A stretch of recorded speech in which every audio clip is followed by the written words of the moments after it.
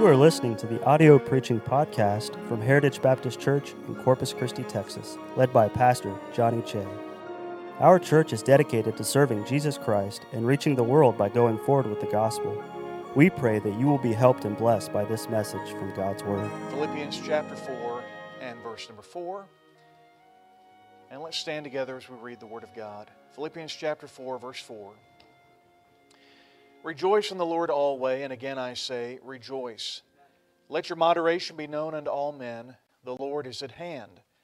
Be careful for nothing, but in everything by prayer and supplication with thanksgiving, let your requests be made known unto God. And the peace of God, which passeth all understanding, shall keep your hearts and minds through Christ Jesus. Finally, brethren, whatsoever things are true, whatsoever things are honest, whatsoever things are just, whatsoever things are pure, whatsoever things are lovely, whatsoever things are of good report, if there be any virtue and if there be any praise, think on these things. Those things which you have both learned and received and heard and seen in me, do, and the God of peace shall be with you. Heavenly Father, help us this morning as we study this passage. And I pray that I could be a blessing to each one listening this morning, but the Spirit of God is going to have to be involved, and we yield ourselves to Him. Pray that He would speak to each of us. I pray, Lord, if someone here is not saved, that today they would understand the gospel and trust Jesus Christ as their Savior. I pray that you'd work in the hearts of your people as well, for we ask it in Jesus' name. Amen. Thank you. You may be seated. Now, I'm a pastor. I've been a pastor now for 20 years, and I have a pastor's heart. I don't have any fancy sermons. But I hope this message will just be very practical and down to earth, certainly at a time like this. I want to speak to you on 5 keys to joyful living. 5 keys to joyful living. Now, the book of Philippians becomes much more vibrant when we consider Paul's circumstances at the time of writing. This is one of Paul's 4 prison epistles. He wrote these epistles while a prisoner in Rome, awaiting his appeal before Caesar. The other epistles are Ephesians, Colossians, and Philemon.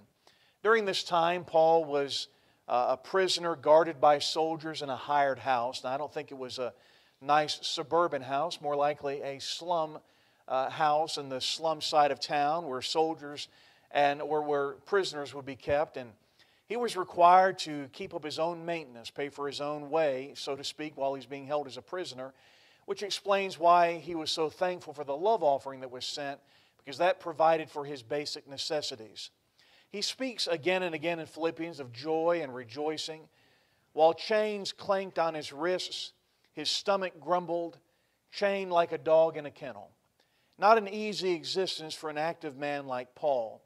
And yet, through his faith in Christ, he was able to rise above his circumstances, turn his prison cell into a sanctuary of praise and a preaching platform for the gospel, and was used of God to write some of his most important epistles at this time.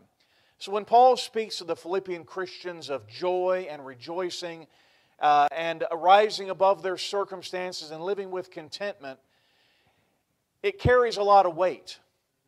He is living what he preaches and preaches what he lives. And the Philippian church of all churches understood that. You see, they had seen Paul rejoice through difficult times, especially one man in that church, the Philippian jailer. Remember how Paul came to Macedonia to preach the gospel, and for casting a demon out of a possessed girl, he and Silas were cast into prison. First they were beaten, and then cast in the innermost prison, and the Philippian jailer put them in the stocks, which means their feet were up in the air, their bloody backs on the ground, trying to hold themselves up on their elbows for some sort of relief, in the hottest, most uncomfortable place in the entire prison. And at midnight, Paul and Silas prayed and sang praises to God. And the prisoners heard them, and the jailer heard them. And then God sent an earthquake, and their bands fell off, and the jailer was 1 second away from suicide in hell. When he asked, "Sirs, what must I do to be saved?" And Paul said, "Believe on the Lord Jesus Christ, and thou shalt be saved in thy house." And so there was a man in this church who understood what Paul meant when he said, "Rejoice in the Lord always." And again, I say rejoice. Despite your circumstances, you can have a joy that exists even in the innermost prison, with your back beaten bloody and your feet in the stocks. You can have a joy and a rejoicing that rises above the circumstances. Rejoice means to be full of good cheer and to be calmly happy. And the object of this rejoicing is key. We are to rejoice in the Lord. Now, sometimes I can rejoice in my situation or rejoice in my circumstances at the moment. For example, Mrs. Raspberry and I, we married 25 years, coming up on 26. Good night. I never make a mistake. We just had our 26th anniversary. No, we haven't. You're wrong. It's coming up on 26. You confused me there for a second. I thought, well, she's always right. We have our 26th anniversary August 13th. I got the date right. Amen. And we have 4 children. Our oldest got married a couple of years ago. She's expecting her first child. So we are grandparents, and that's exciting. Our second oldest daughter, Rebecca, just got engaged week before last. And yes, I know I'm right on that one. Got engaged. Good young man from Washington, Seattle, Washington. They met in Bible college. He's called to preach, and so we're excited about that. Our third daughter, Emily, just graduated high school and will be heading off to Heartland Baptist Bible College this fall. And our youngest, the baby, Joseph, he turned 17 this Tuesday. And so it's kind of an exciting time when you have one grandchild on the way and one wedding on the way and one going to college pretty soon, and then you're down to just one at the house. Amen. And you're that much closer to the empty nest. And so, we can rejoice in those circumstances. And I tell you, when Mrs. Raspberry found out she was going to be a grandmother, she almost went Pentecostal. Almost went. And she was excited. And so, we can rejoice in those times and those circumstances. And certainly are times of excitement, and we enjoy those times. But, I can rejoice anytime despite my circumstances when my joy is in the Lord. When my joy is in the Lord. You see, there are some things that do not change. God does not change. I am the Lord, I change not. He's perfect. What is there to change? And He doesn't lose anything. He doesn't lose His power. He doesn't grow old. He doesn't grow feeble. He is the same omnipotent, omniscient, omnipresent God He's always been. And so I can always rejoice in Him because Jesus Christ is the same yesterday, today, and forever. His Word never changes. His willingness to hear my prayers never changes. His willingness to help me never changes. The indwelling of the Spirit of God never changes. My salvation never changes. Amen. My status as a son of God, as a child of God, never changes. I'm saved, saved, saved. And I know that I'm saved. And I know that God is my Father and heaven is my home. And so that is something that never changes. And my hope never changes. Well, circumstances can change. Situations can change. Politics can change. Society can change. Current events can certainly change. I mean, good night. We did our 2020 anniversary, our 20th year, 2020. What was our theme? Real creative, vision. Never saw this coming. We've changed our theme to 2020, touch not the unclean thing. Or, I don't want to offend anybody, but 2020, made in China. Things have not gone the way we expected. There's an old Jewish saying that man plans and God laughs. Because He knows the future. Now, here we sit down and make our full calendar for the year. And you might as well just take everything from Mother's Day into the fall and just scratch it all out. The only thing we have on our calendar now is the one thing that wasn't on our calendar, and that's going to youth conference, the same one y'all are going to coming up. Everything's been changed. But you know what? God has not changed. And God is still on His throne. And God is not surprised by anything that's taking place. And so I can be of good cheer. I can have an abiding joy despite the circumstances, the situations, the politics, the burning cities, the riots, the chaos, the confusion, the fear, the anxiety, the misinformation, all the things happening. I can still have an abiding joy because this book tells me the truth. This book does not change. God has not changed. And so I can rejoice in the Lord. I can have that abiding joy. But let's be honest and admit that we don't always have the kind of joy that we should. sometimes things do get us down, and sometimes we don't rejoice, and we don't have that abiding joy that we'd like to have. And we understand that it's more than the power of positive thinking and just deciding to be cheerful. There are some definite keys to having this abiding joy. There are some things we need to have in our lives to have an abiding joy. And there are some things that can short-circuit our joy. I like to think of it as a circuit. When the circuit's completely down, I have an abiding joy. That joy is constant in my life. Sometimes, however, our lives are like wiring that's kind of frayed and not quite, it's touching, but it's kind of fritzing in and out, right? And you notice there's something loose. Maybe the wire on the breaker's a little bit loose, or maybe the cable's a little bit frayed, and so some of it's coming through, but it's kind of broken. It's like a light flickering. And sometimes we have the joy we ought to, and then sometimes we don't. And then sometimes the connection is just gone. And we're in a state of being in which we really don't have the joy of the Lord. We don't have the strength God wants us to have. We don't have the joy of our salvation because the circuit is completely opened. It's not closed as it should be. So I want you to consider 5 keys to joyful living. And I got to say this first. The foundation must be salvation. Okay? Everything I'm going to say is built on the fact that you know that you're saved. These things have I written unto you that believe on the name of the Son of God, that you may know that you have eternal life.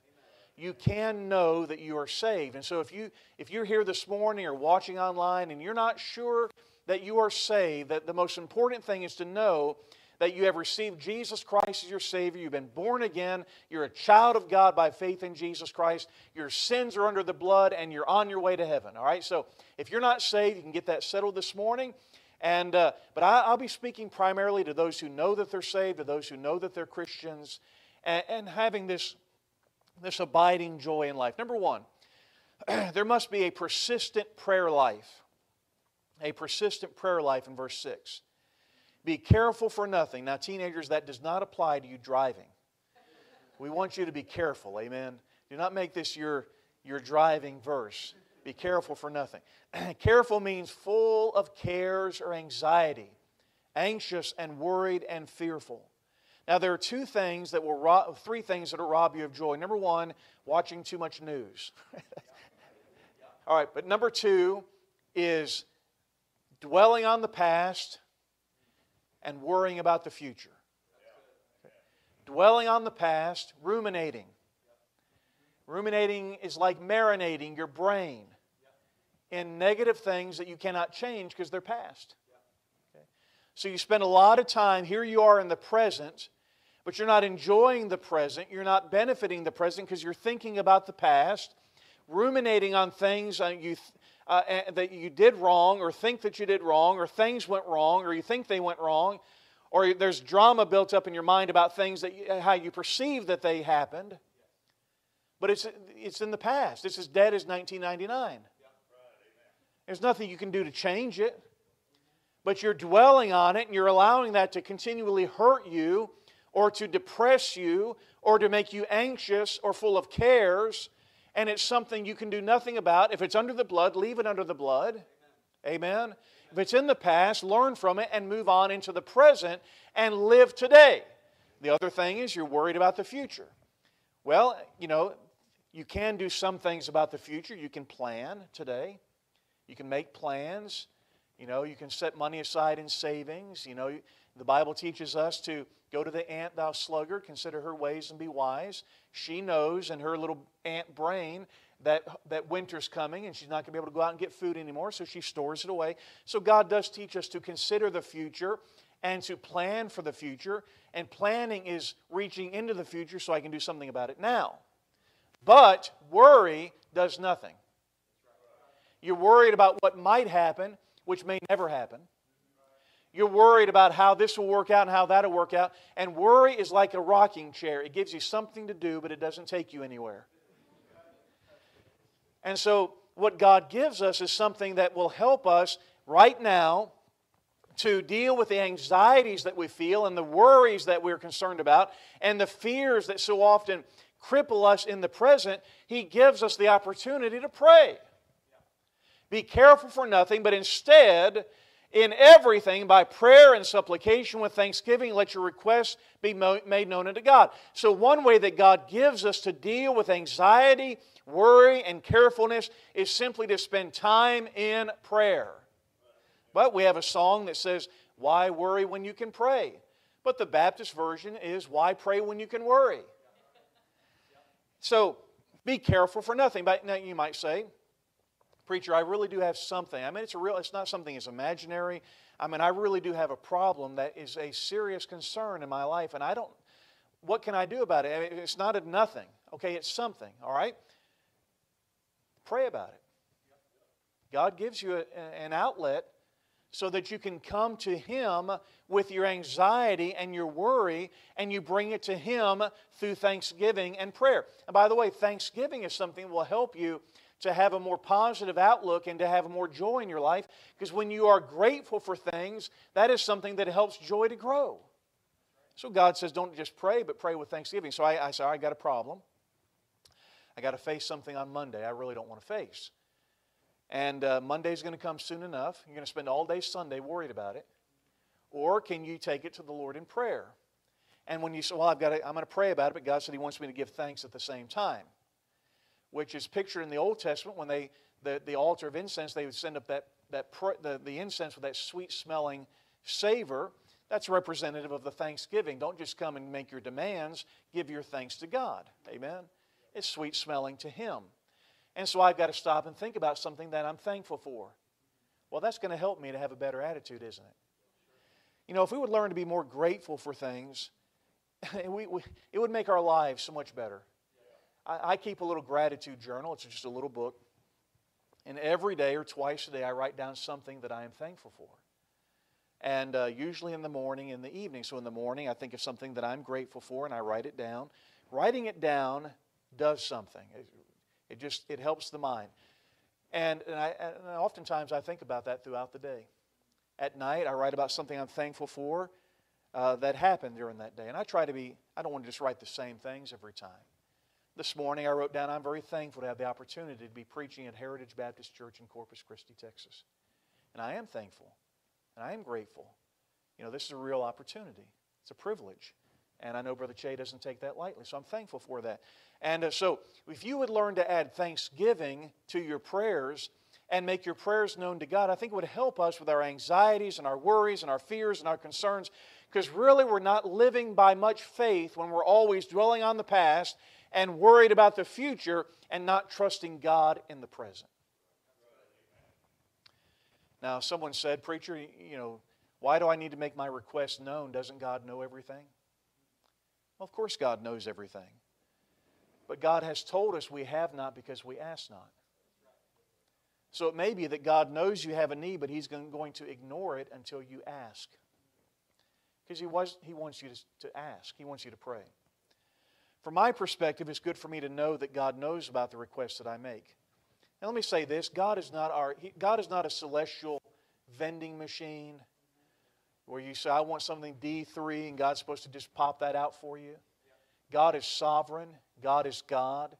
It is enough for me to know that God hears my prayers. He does not have to do what I say. Amen. It is enough, you know, if you could get President Trump to listen to you for 30 minutes and you can make your case for whatever is your great issue to President Trump, what do you think the odds are that'll ever happen? Not likely. But you would enjoy, I mean, wouldn't that be something if you just make a case for something to the President and know that he's going to sit there and listen to you? That here's a man that might have the power to make it happen and he's going to listen to you? Wouldn't that be something? Well, I have a God in heaven who has unlimited power, who has invited me to come boldly to the throne of grace and will hear my request. That's enough for me. Because if God says no, that's what's best. Amen. And if God says yes, that's wonderful. If God says maybe, I'll keep praying about it. But so it's enough that God knows that to know that God hears me. I can take it to the Lord and I can leave it there. But I must have a persistent prayer life. We must pray and pray and pray and pray and make all the big issues of life a matter of prayer. We've raised our kids for 23 years.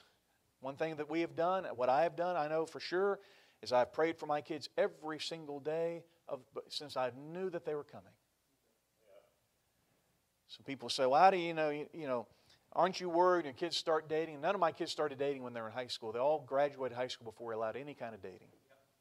And if you're wise, you'll listen to that. There's no point in teenage relationships. I'm in love, and then they move away. If you're in love and they're in love, they'll still be around when you're old enough to make adult decisions. And I don't regret that for a second, and my kids don't regret it. Because all my daughters had some crush on somebody that wasn't going to go anywhere and didn't go anywhere. And so anyway, so men would ask me, well, how do you feel about your kids starting, because they go to college and they meet a certain somebody, and how do you feel about it? I said, well, I have great peace. I've spent 20 years praying about this. It's not something I went, oh no, I better start praying emergency prayers, 911. I started praying before they were born. I've been praying for my daughters to find the right husband since before they were born. And all these years, while these no-account boys, these guys, one growing up in Sapulpa, Oklahoma, and one growing up on the left coast, Seattle, Washington. Amen.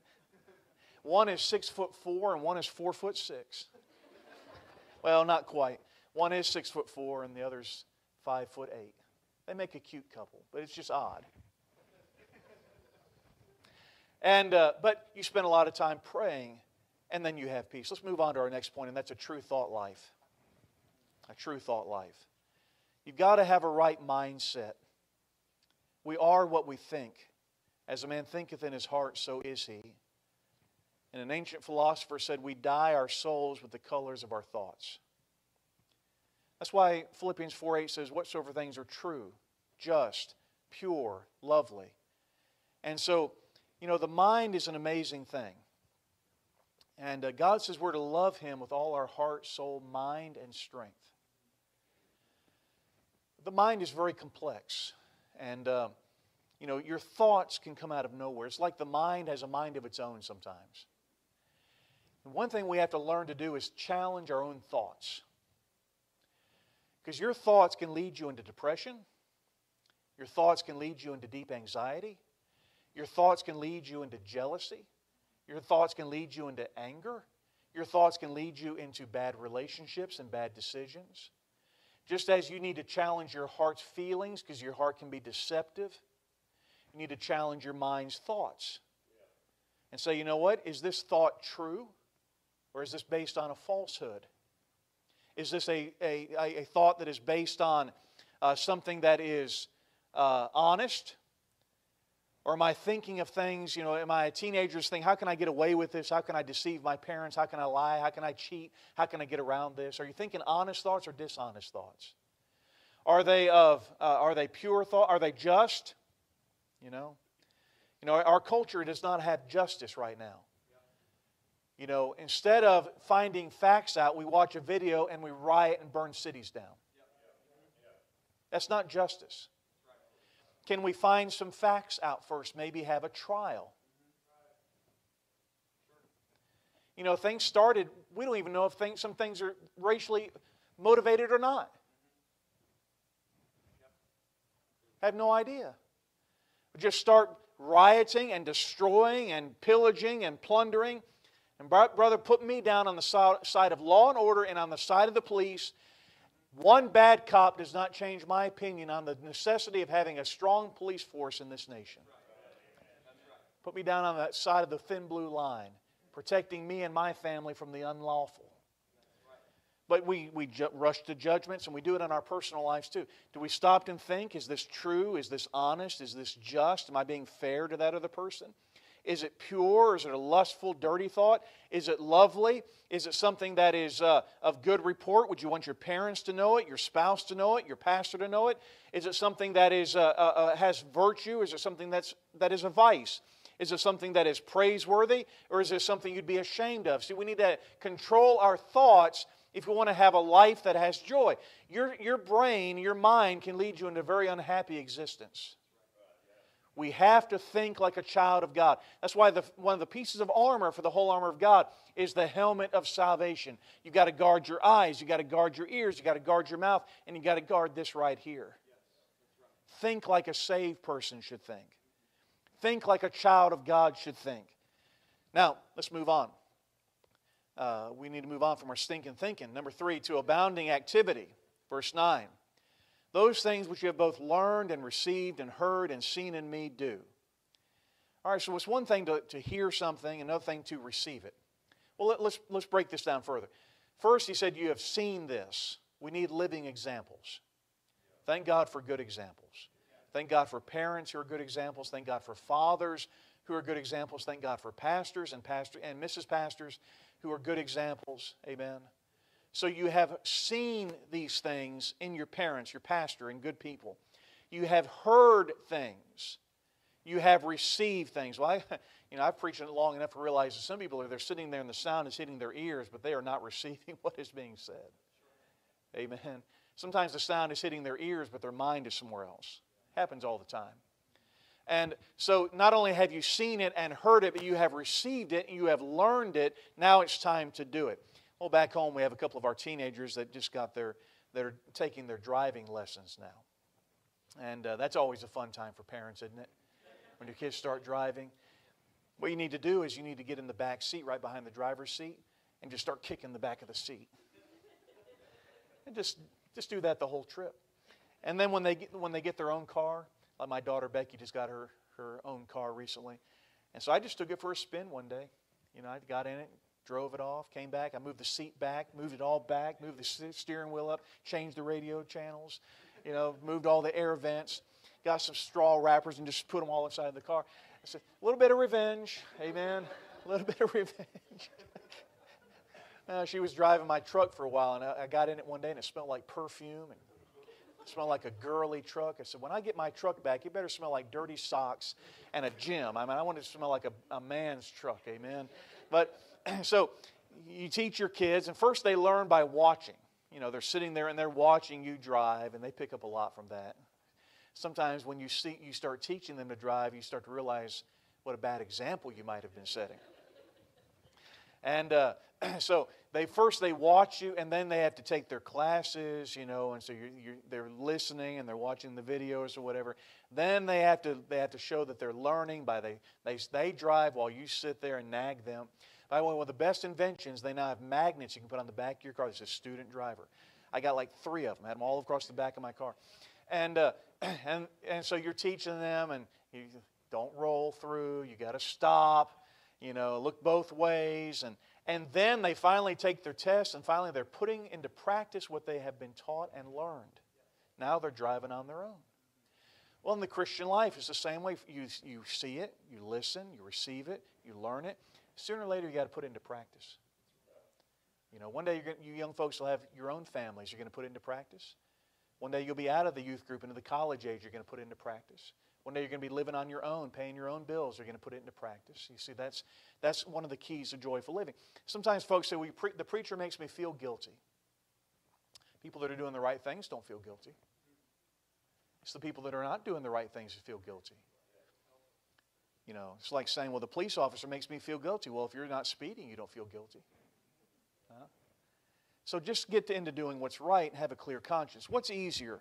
Just coming to church on a Wednesday night when you don't really feel like it, or thinking all day of your excuses and how you can get out of it, and spending all that time and then feeling bad during the church service, and then worrying about what the preacher might say the next time you come to church. Usually it's a lot easier just to come put the hour and a half in and sit there and come to church than it is to come up with some way to miss it. Amen? So have an abounding activity. Number 4, a grateful generosity. Verse 10.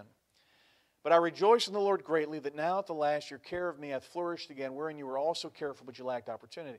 The Philippian church was a grateful church. Verse 14. Notwithstanding you have well done that you did communicate with my affliction. Now you Philippians know also in the beginning of the gospel, when I departed from Macedonia, no church communicated with me as concerning giving and receiving, but ye only, for even in Thessalonica ye sent once and again unto my necessity. Now this was a church that loved Paul.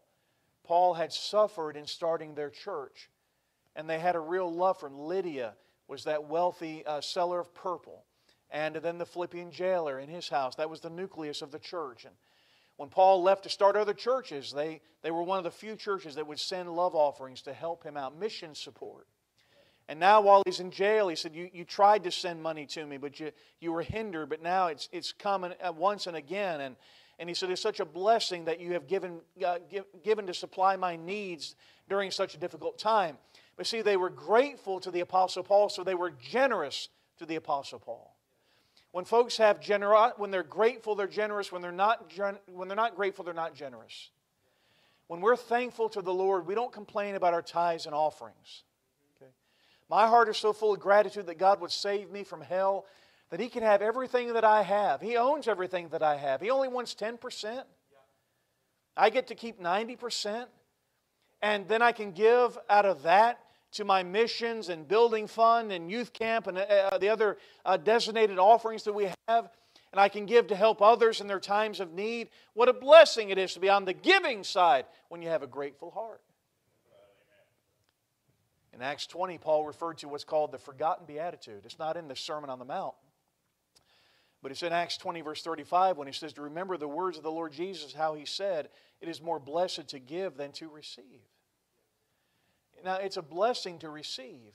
Someone loves you, they give you a gift. Man, it just feels good, doesn't it? But it's more blessed to be the giver.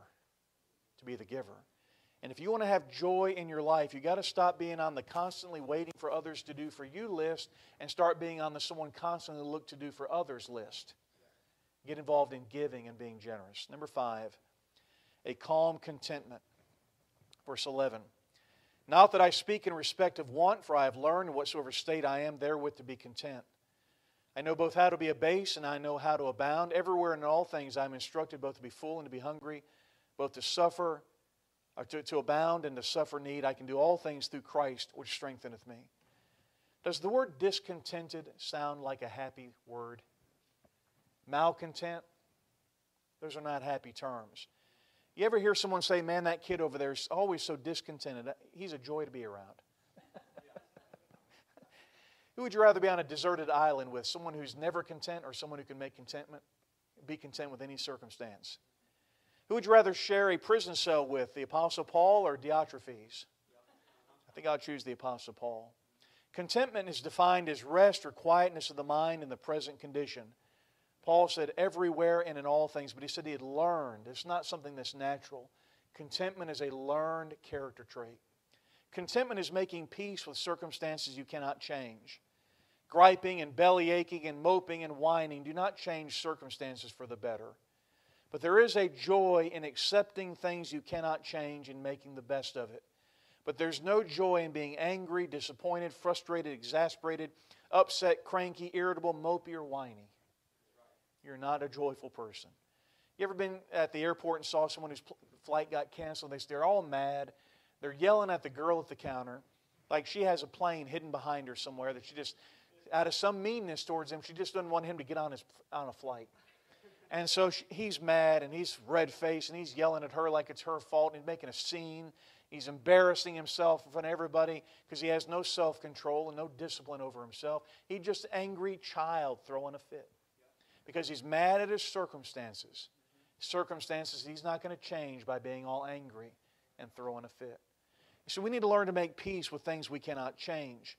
And it is a learning process to accept certain things. Now, there are some things you can change. We'll change them. But there are some things we cannot change. We have to trust God with. Amen. Life isn't what we want it to be. Life is not what it should be. Life is not what it could be. Life is not what it ought to be. Life is not any of those things. Life is what it is. And sometimes it stinks and sometimes it's great. We have to have a joy despite it all. One mental exercise and I'll be done in just a moment. This has helped me a lot. We have to do the right things. We also have to be the right way. Okay?